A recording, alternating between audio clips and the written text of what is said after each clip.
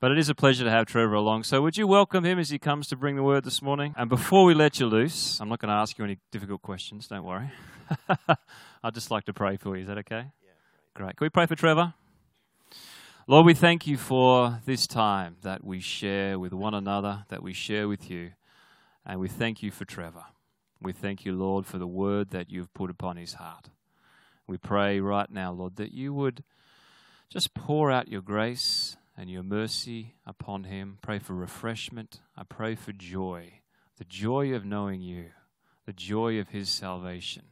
And may this word that you have given him come forth with both the boldness, but the touch of your grace and your love and your kindness. Just pray now for the touch of your Spirit. Just let it come upon him. I pray for healing for his back in the name of the Lord Jesus. And anything else that he needs. Thank you that you are a good Father whose joy and delight is to give us good gifts, every good gift. So we pray your blessing upon him. And Lord, give us this morning receptive hearts, listening ears to hear what your Spirit is saying to us. We pray in your wonderful name. For your glory, Lord Jesus, let your kingdom come and your will be done in this place, in our hearts this morning. We pray in your name. Amen. Thank you so much. Thank you, Andrew. It is good to be back, in spite of my cheeky comment about being a regular here.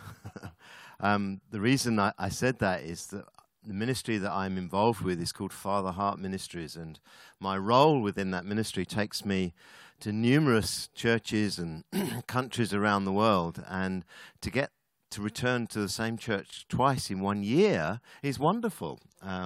My home church in England, where we're based now, is a vineyard church, and I think I've been there once this year on the Sunday.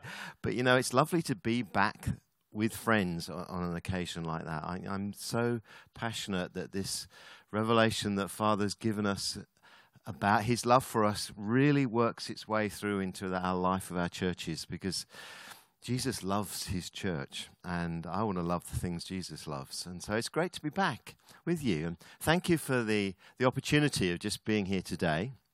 We had a good day yesterday. We had a good soaking in every sense of the word. My gosh, I didn't know it rained that much in Canberra. Not at all like English rain.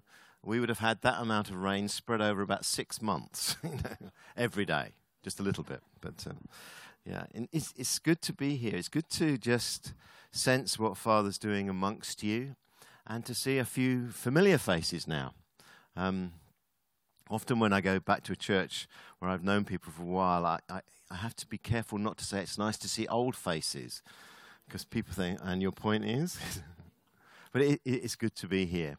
Yesterday we just spent some time, those of you who were here, just thinking again how much God as a Father really wants to pour his love into our hearts, and how grateful we are that Jesus came to show us exactly what the Father was like. You know, one of the things that we're discovering in these days is that God is reminding us of things that we'd forgotten. He's reminding us of truth that's always been true, that we just hadn't seen it in the way that he wants us to see it. And the Bible describes that as revelation. Revelation is an uncovering of truth that's always been true, that we just hadn't seen before. And for many of us in these days, we're rediscovering this wonderful truth that God has always been a Father to us, and that he reveals that to us in Jesus. I was telling the folks yesterday that it was about 10 years ago that I first ever went to something remotely like a Father Heart event. I remember thinking at the time, what sort of word is that? That's not even English. It's a made-up word. And it was the beginning of a journey that I'm still on, of rediscovering. And the great journey for me is not only to discover that God is my real Father and has always been my Father, but his Son, Jesus, has become so much more real to me. In that process, I've discovered who Jesus really is, and how his desire was to reveal Father to us. And so this morning, I want to talk about Jesus. You know, you might think, oh, I thought you were a Father Heart man. Well, yes. But you can't talk about Father without talking about Jesus. It's like you can't talk about the Holy Spirit without talking about the Father and the Son. You know, we forget sometimes that God is Father, Son, and Holy Spirit. And the three in one are continually coming to us and revealing more of themselves to us. And so this morning I just wanted to talk a bit more about Jesus. I loved the focus in the songs that we were singing of how he went to the cross for us. When you look at the scriptures and see what Jesus did in his life, for years I thought it was all about the cross. And I missed the point that first he showed us who Father was so that we could see more clearly what was really happening on the cross. And the passage that often comes back to mind, and it's one I want to talk a little bit about this morning, is from Paul's letter to the Philippians. I just want to read it to you, and then we'll kind of talk a bit about it. This is Paul to Philippians chapter 2. He said, "If you have any encouragement from being united with Christ, if any comfort from his love, if any fellowship with the Spirit, if any tenderness and compassion, then make my joy complete by being like-minded and having the same love, being one in spirit and purpose. Do nothing out of selfish ambition or vain conceit, but in humility consider others better than yourselves. Each of you should look not only to your own interests, but also to the interests of others. Your attitude should be the same as of Christ Jesus, who, being in very nature God, did not consider equality with God something to be grasped, but made himself nothing, taking the very nature of a servant, being made in human likeness. And being found in appearance as a man, he humbled himself and became obedient to death, even death on a cross.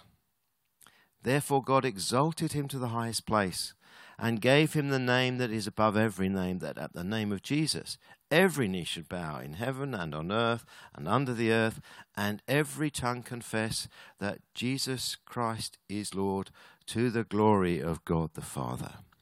I mean, Paul, when he was writing that, my goodness, he was on a roll, wasn't he? You can just sense in those words, they must have come pouring out of his pen as he's getting incredible revelation about the nature of Jesus. I mean, Paul didn't believe that Jesus was the Son of God in his early days. I don't know whether Paul had ever seen Jesus. He lived in Jerusalem. He was a Pharisee there at the time that Jesus was teaching and ministering. But the first time we meet him, as it were, in the Acts of the Apostles, he's there with others stoning one of the early Christians to death. And from that moment, Paul is so incensed about what he's hearing about these Christians that he does whatever he can to persecute them. You know, he knew that Jesus had died. I suspect he might have seen it, because of all the New Testament writers, he talks about the cross more than anyone else. I mean, some of the other writers early on in Acts, you know, the apostles, they're talking about Jesus raised from the dead, but Paul talks about the cross, and here we get it in Philippians. He humbled himself even to death on the cross. I suspect that Paul may have seen the crucifixion, because he writes a lot about the cross. He talks about being nailed to the cross. So there's in his writing, there's a sense of this man really died. You know, Paul knew that as Saul the Pharisee. But he had this amazing encounter with the one who had died on the road to Damascus. You know, the bright light, you remember, surrounded him, and he fell on the ground. And a voice speaking to him in Aramaic, the language that Jesus spoke, said, "Hey, Saul, why are you persecuting me?" He said, "Who are you, Lord?" So that was a huge moment of revelation for Paul, because the man that he believed was dead is now talking to him. And when he lists a number of resurrection appearances in 1 Corinthians, he says, "And finally he appeared to me." You see, Paul had a revelation of the risen Christ, and that changed everything for him. Paul had many revelations. In Galatians, he says at one point that no one taught him these things. The things that he's writing about, no one taught me. He said, I received it by direct revelation from Jesus. So the Apostle Paul sees things that many others had not seen at that point. He gets a revelation of truth that is life-changing for him. And it comes pouring out of his pen when he writes to these new Christian churches. And so here in Philippians, part of this revelation is being poured out. He said, if there's any encouragement from being in Christ, this is it. You see, Paul used that term a lot about being in Christ.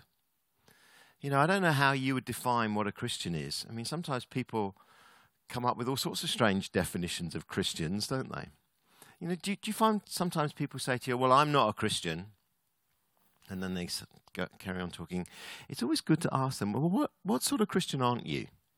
Get them to tell you what sort of Christian they're not. And you'll probably discover you're not one of those either. Because people's view of being a Christian is very diverse. What is a Christian? Well, Paul tries to make it as simple as he possibly can, and he puts it into two words. What's a Christian? We're in Christ. We're in him. So he says, if there's any encouragement in Christ, it's this. And he goes to say, it's living and walking in the way that Jesus walked. You see, Jesus' whole life was devoted to doing what the Father was doing, to saying the things that Father was saying. That's how Jesus walked. John, one of the other apostles, in his first letter, in John chapter 1, verse 2, 1 John chapter 2, let's get this right, I need my glasses on, he's using the same expression. He says, this is how we know we are in him, Jesus. This is how we know we're in Christ. This is how we know we're Christians, in the sense that the New Testament talks about it. We walk as Jesus walked. See, Jesus walked continually in fellowship with his Father, hearing what Father was saying, seeing Father do things and doing exactly the same things. And so here in Philippians chapter 2, Paul describes this is how Jesus lived. This is how he walked. He said, who being in the very nature God, and he's saying he was eternally the Son of God, but he didn't want to hang on to that. He didn't consider equality with God something to be grasped. It's not like he's hanging on to his status as the eternal Son of God. He's willing to come and step into our world, taking the form of a servant, emptying himself of all his authority that he could have had, all the position that was his as the eternal Son of God, and laying that aside and stepping into our world as fully human, as well as being fully divine, and living in our world as a servant. He said, he made himself nothing, taking the very nature of a servant, and being made in human appearance, human likeness, and being found in appearance as a man, he humbled himself. See, Jesus, who is the eternal Son of God, laid all that aside in order to step into our world, to walk in our world, in our experience of life, experiencing the same sort of struggles each day as we experience, humbling himself, living as a son to his Father, but with the heart of a servant. You know what? One of the great revelations that God is sharing and pouring out into our hearts these days, that he is our Father, means that we are sons and daughters. And it's so releasing to know that who we really are. We're sons and daughters to Almighty God in exactly the same way as Jesus is. But also we're servants. It's not that our identity is servants, our identity is sons. But we get to step into the reality of living as sons who love to serve alongside our brother Jesus and walk as Jesus walked. So it's a very different view of being a servant. You know, God created us to be sons and daughters. He didn't create us to have the identity of anything other than sons and daughters. He created angels to be servants.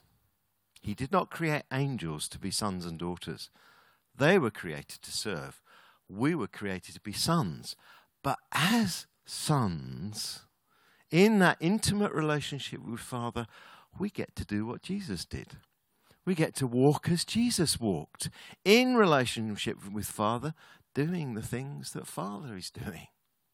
You know, Jesus walked knowing that he was a son. It's significant that at 12 years of age, when he's left behind in Jerusalem at the temple, when his family finally find him there in the temple after having been missing for about 5 days, what is it he says? You know, it's very interesting that the 12-year-old human boy speaks first. When Joseph and Mary say to him, "Son, why have you treated us like this?" You know, Jesus' answer is, "Oh, you know, were you looking for me?" That's a typical 12-year-old human response, isn't it? "Jesus, you've been missing for 5 days." But the next thing he says shows that he knows exactly who he really is. Because didn't you realize I had to be in my Father's house? I mean, nobody ever called God Father in those days.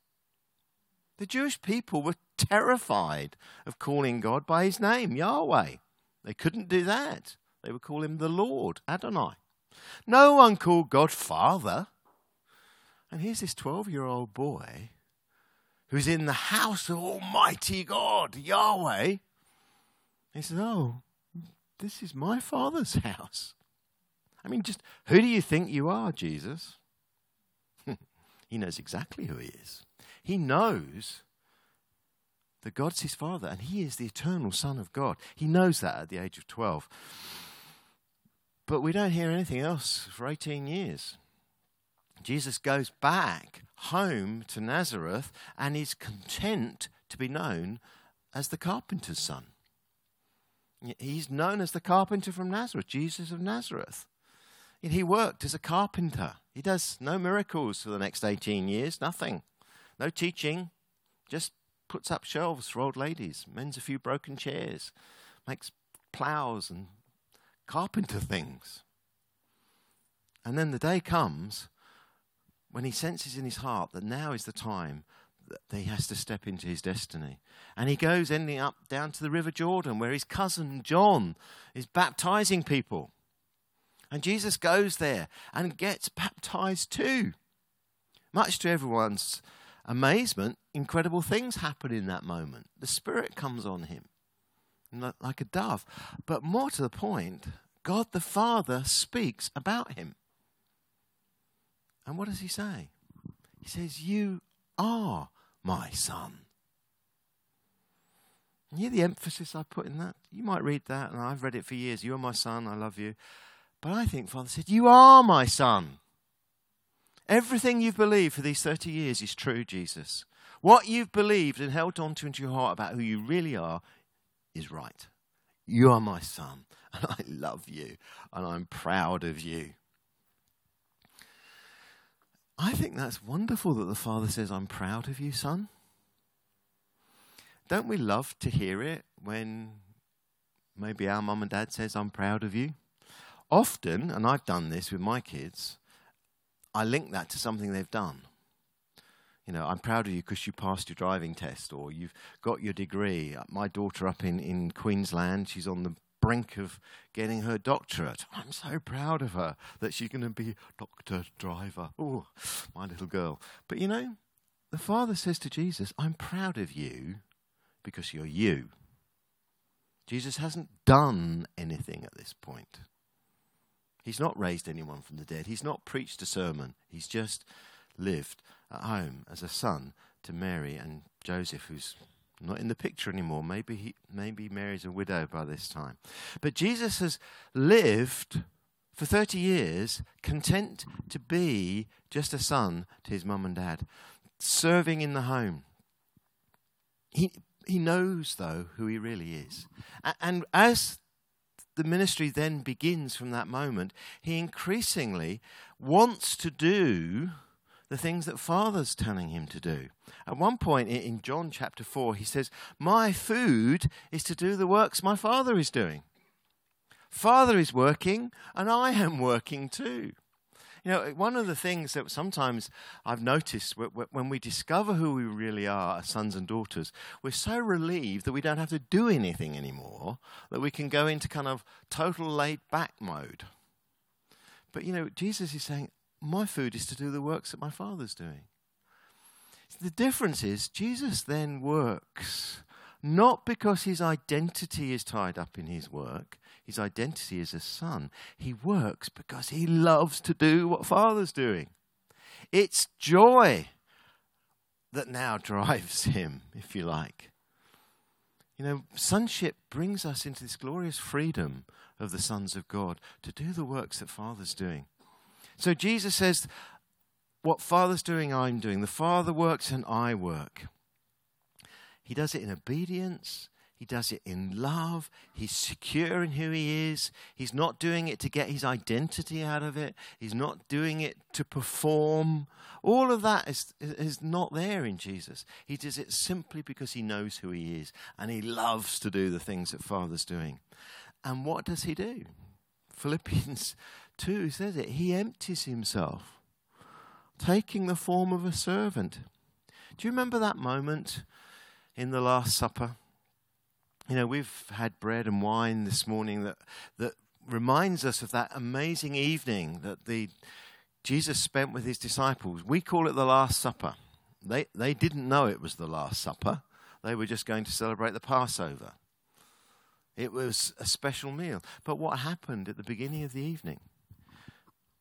John tells us in his Gospel, in chapter 13 of John's Gospel, he describes how that night, it says, just before the Passover feast, Jesus knew that the time had come for him to leave this world and go back to the Father.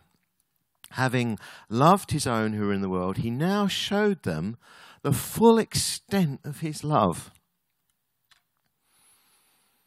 Can you imagine what that must have been like? Jesus showed his followers, his disciples, the full extent of his love. Well, that evening is going to be an expression of that, and it begins with this. The evening meal was being served. The devil had already prompted Judas Iscariot to betray Jesus, and Jesus knew that the Father had put all things under his power and that he had come from God and was returning to God. It's a restatement of Jesus knew exactly who he was. It's the restatement of the fact that he is the eternal Son of God. He knew that. He knew God was his Father. He knew why he'd come into this world. He had come to do the will of him who had sent him. And he knew that he was going home to his Father. And in that moment, he got up from the meal, took off his outer clothing, wrapped a towel around his waist, and after he'd poured water into a basin and began to wash his disciples' feet, drying them with the towel that was wrapped around him. Paul in Philippians 2 said he took the form of a servant. He humbled himself. And here, in this upper room, you see a demonstration of the utter, incredible humility of Jesus, the eternal Son of God, who's willing to strip down to his underpants, put a towel round his waist, and wash his disciples' feet. You know, that task was usually assigned to one of the lowliest servants or slaves in the household. Washing of people's feet was what you normally did when you came in for a meal. That's because everyone used to lay down at the table. And so feet were pretty obvious. You know, if you've been in a dusty street, to have your feet washed before a nice meal was very good. And that's exactly what Jesus is doing. But it wasn't the butler or the head servant that would do it. It would be the humblest one. It would be the lowliest one. So Jesus, taking the form of a servant, humbled himself. You see, living as sons and daughters to Almighty God frees us from all the striving an identity seeking of trying to do things for God, and frees us to enable us to do things exactly the Father is doing, for no other reason than it gives joy to Father's heart. See, sons love to work with their fathers. Daughters love to work with their fathers. That's the nature of sonship. It doesn't mean to say we all sit back and put our feet up. We do that, absolutely, because Father created us for rest. But we get the joy and the privilege of sharing in what Father's doing. So Jesus does these things. And he says to his disciples, there are even greater works prepared for you than I've been doing. I can't imagine what that could be. But as sons and daughters, we get to participate in this glorious freedom of serving with our Father in the works that Father is doing in our world. Paul says in his letters that there are works prepared in advance for us to do. And so here in Philippians, he's referencing this. Paul understood this. He had a revelation of what it was to know God as Father. He knew what it was to live as sons and daughters. In Galatians, he says, you're all sons of God through the faith of Christ Jesus. You've been baptized into Christ. You're clothed in Christ. It's very interesting that he uses those two words to describe us as sons. We're baptized into Christ. We're clothed in Christ. So we get to be and do the things that Jesus did in the same way that Jesus did them. My background is I was trained as a Baptist pastor in the UK at a college called Spurgeon's College, which was a big Baptist college. And I thought I knew everything about baptism. Right? You're a Baptist pastor. I've baptized hundreds of people over the years. I've taught on baptism dozens, maybe hundreds of times. Baptism, get that. It's about being buried with Christ, raised with Christ. It's like washing, all these sort of things. But Paul says about us as sons and daughters, we've been baptized with Christ. We're in him. How does that work? Why is baptism about living as sons and daughters? One day I suddenly realized what happened when Jesus got baptized. When Jesus was baptized, and we've talked about it a bit this morning, what happened was the Father spoke. And the Father said, you are my son. He affirmed him. What you've believed about yourself is true. He confirmed him. He said, and I really love you. And I'm proud of you. And suddenly I thought, this is what sonship's about. We're in Christ. We get to receive all the blessings that Jesus received. So when we get baptized, it's like Father says to you and me, oh, by the way, you're my son, you're my daughter, and I love you, and I'm proud of you. When I saw that, I said, oh, Father, if I ever get to baptize anyone ever again, when they come up out of the water, I want to say to them, and Father says to you, you're my beloved son, you're my beloved daughter, and I'm proud of you. Well, I have. I did get to baptize some people not so long ago. It's so wonderful to speak truth over us about our true identity, who we are in Christ. We're beloved sons and daughters as much as Jesus is. When we're broken-hearted orphans, we can't believe that. We think, well, of course God loves Jesus because he's the Son of God, but he doesn't really love me. But that's the old orphan-like way of thinking. Jesus comes and says, you are with me. You're in Christ. So Jesus, the beloved Son, we're in him. We get to do the works that Jesus does. We get to share in the life of Jesus. We get to serve in the way that Jesus serves, emptying ourselves from our orphan, broken-hearted, performance-driven way of living in the past. And we get to live in the glorious freedom of the sons of God, doing the works that Father's prepared for us in advance to do. See, Jesus' attitude wasn't grasping after position, though if anyone could have done, he could have done. But he laid it down. He wasn't wanting to restate his equality with God. No, he laid all that down. taking the very form of a servant.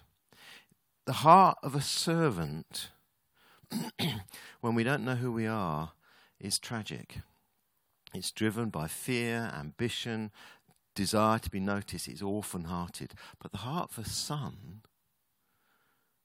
brings security to us, and we can serve him as sons and daughters. We become not just servants, but sons who are heirs. You know, when Paul talks in Galatians and Romans about our inheritance as sons and daughters, he says we're heirs. Now, we may be an heir to property one day, but we have to wait for that person to die before we get it. In New Testament days, it wasn't like that. At some point, if you had a big estate or something, you would appoint your heirs while you were still alive. And what would those heirs do? They would come and work alongside you. So the father who owned a big Roman estate or Greek estate somewhere would have his son walking alongside him, and together they would do the work of the estate. See, that's what sonship's about. We get to walk as Jesus walked, doing the things that Jesus did. See, Jesus only did what Father asked him to do. See, this is the criteria. Because when you're confident in who you are in Christ, you get to do the same things. We only do the things that Father asks us to do. I remember when I didn't have any understanding of being a son, I would do things because I hoped I would get some credit, as it were, with God or with people. You know, that's a wrong motive for serving. And thankfully, God is freeing us from these things in order to serve in the way that Jesus served. So Jesus only did the things that his Father told him to do. You know, Jesus didn't heal everybody. He only healed those that Father told him to heal. You know, there is a feeling sometimes that we have to do everything, but when we're doing that from a place of a wounded heart, it's coming from the wrong place. Jesus, however, only did what Father said. You see, on one occasion, well, more than one occasion, many times he walked into the temple in Jerusalem. We read about it. But in the Acts of the Apostles, chapter 3, we read that there was a man who had sat at the gate of the temple for 30-odd years, begging, and he was a crippled man. Jesus would have walked past him dozens of times and didn't heal him. I would imagine the heart of Jesus as he walked past this man was to say, Father, can I heal him today, please? And Father saying, no, not today. I've got someone else lined up for that. And Jesus, because he only does what Father's doing, could confidently walk past. He's not failing, he's just listening. But of course, we read in Acts chapter 3, after the resurrection, Jesus has gone back to heaven and given the boys their commission to walk as Jesus walked. We got Peter and John walking into the temple. The John who wrote in his first letter, we're learning to walk as Jesus walked. I can imagine Peter and John walking into the temple, and there's the guy with his begging bowl. Have you got any money? And Peter going, I haven't got any money. John, have you got any cash? Can you give him some cash, John? I haven't got any cash either. What are we going to do? And it's almost as if Father might have just tapped them on the shoulder, said, hey boys, what have you got? Oh yeah. Okay, I'm sorry, I haven't got any money, but what I have I give you. In the name of Jesus Christ of Nazareth, rise up and walk. Because as sons, they're learning to do what Jesus did, hearing what Father says, doing the works that Father's doing, and a glorious miracle takes place. The guy gets healed, he does cartwheels into the temple, crowds of people witness this, and hundreds more get saved. Because they're doing the works prepared in advance for them to do.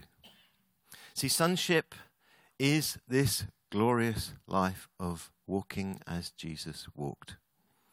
Doing the things that Jesus did. Not doing our own thing.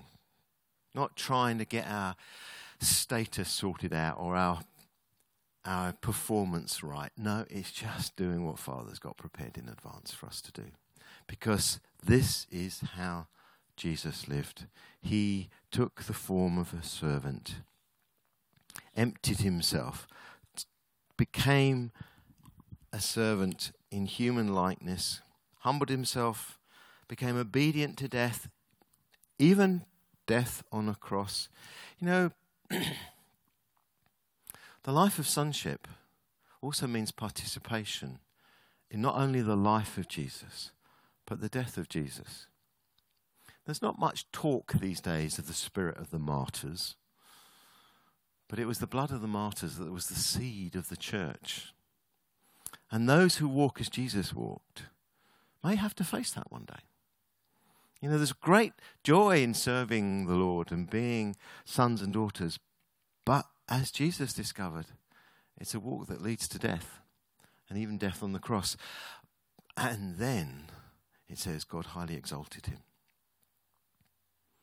You know, we're living in a day when we want a lot. We want the glory, we want the fun, we want the excitement. But the life of sonship is also a life of being willing to lay down our lives for the sake of the kingdom, just as Jesus did. It's our participation in his suffering. We have talked this morning about this table. It is a participation in not only the life of Christ, but the death of Christ, that the glory of God might be revealed. So sons who have the heart not only of a son, but a son who serves, get to embrace all that Jesus has. His life, his death, and his glorious resurrection. This is the life of sonship. Amen. Thank you, Father, that we're learning to walk as Jesus walked. Confident in who we are in him. Confident that we are your beloved sons and daughters, and that you love us, and that you are proud of us, not because of anything we do, or because of things we've done, but who you are, that we are in your Son, Jesus. Thank you, Father. And thank you that you have works prepared in advance for us to do. We bless you, Father, for this glorious freedom that is ours to participate in the life of Jesus and see his glory revealed in our earth. Thank you, Father. Amen.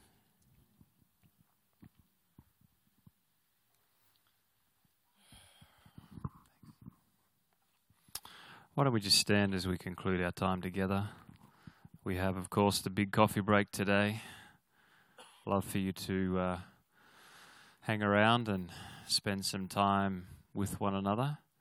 If you'd like prayer this morning, there is a prayer team here, or a few of us at least, who will be happy to stand with you about anything. Could be related to what Trevor's focused on this morning, what it means to be sons and daughters, or it could be anything else at all. If you need prayer this morning, then please feel free to come forward, and it would be our joy to stand with you in prayer. But let me just conclude our time together in prayer. Father, thank you for these words that we've heard proclaimed this morning. Thank you for your word, your scripture. Thank you for the reality that we can know, not just in our heads, but in our hearts, as Galatians 4 says, because we are sons. You've sent forth the Spirit of your Son, that we might cry out, Abba, Father. Thank you for that experiential reality, that we are yours, that you love us, and that you've called us to live as your own. Lord, may we not only know that in our heads, but may it resonate in our hearts. May it change the way that we think and we feel and we respond and we react. We do want to be true sons and daughters who are about your business, who live to see your kingdom come and your will be done. So, Lord, we just ask that as we go forth in this week, that you'd continue to show us, grow us, teach us what that means, what that looks like for us as we seek after you. We pray these things, Lord, in your name. Amen. Before Trevor sits down, I would love to get him to do one more thing. I think this is an important message, but not only a message to hear. It talks in Galatians chapter 4, verse 6, which in the earlier service was the passage the Lord brought to my attention and my mind. It talks about because we are sons and daughters. Because we are, God has sent forth the Spirit of His Son, that or by which or through which we cry out, Abba, Father. And we're no longer slaves, but we're heirs, as Trevor's been talking about. And that speaks to me not just of an enlightened mind, although it certainly is part of, we want to be transformed by the renewing of our mind. We come for transformation, not information. And yet it's talking about something deeper than just a knowledge. It's talking about an experiential reality, not just an enlightened mind, but an awakened heart. And I had this sense, you're very welcome to come forward for prayer. Of course, we have a prayer team. But just for whoever would receive it, I haven't asked Trevor this, but I wanted to ask whether he could pray over whoever would receive it a Father's blessing. And it may be that you have never received or heard for yourself those words that Jesus himself heard, and I believe, as Trevor has said, had to hear. This is my beloved Son. This is my beloved daughter. It may be that you've heard these words before, but you can never hear or have enough affirmation from your loving Heavenly Father. So if you would receive this morning, I'd encourage you just to close your eyes. We're getting Trevor to pray for us, but it's not just about him. This is about really releasing a blessing from your Heavenly Father. You might like to put a hand on your heart. You might like to open your hands, however it is that you would receive this blessing that we'll finish with this morning, a Father's blessing. Would you be happy to do that? Okay.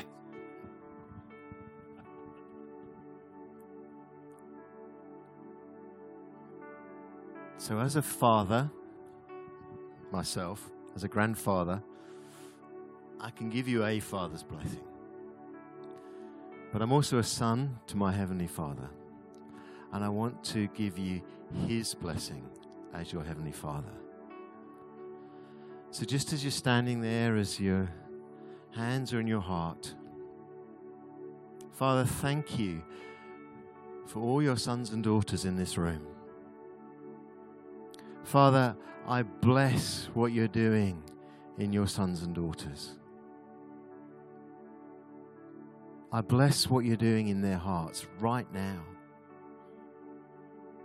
And as a father, I give to you a blessing.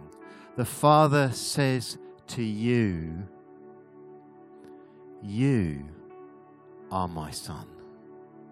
You are my daughter.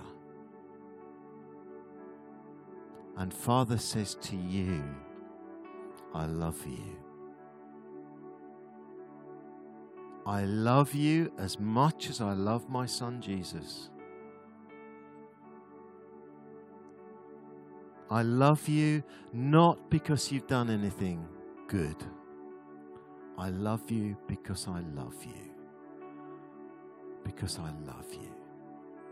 You have to do nothing to receive my love. And Father says to you, I'm so proud of you. I am so proud of you. And as a father, I call out of you your true identity. I pray that you will step into your true identity as sons and daughters of Almighty God. That is who you are. I call out your true masculinity and your true femininity as sons and daughters. I bless the masculinity and femininity in your hearts. As a father blesses his children, so the Father blesses you.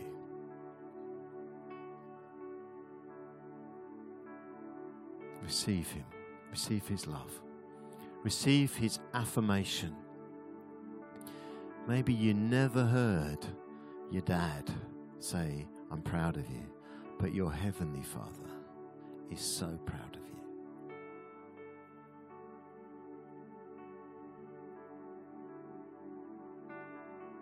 And perhaps in your own words, in your own language, if it's not English, maybe you can just say back to him, "Thank you, Father. Thank you, Papa." You can call him Abba too, because he's your real Father.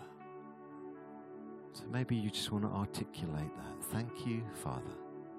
That's who I am. Thank you, Papa. You're loving me right now.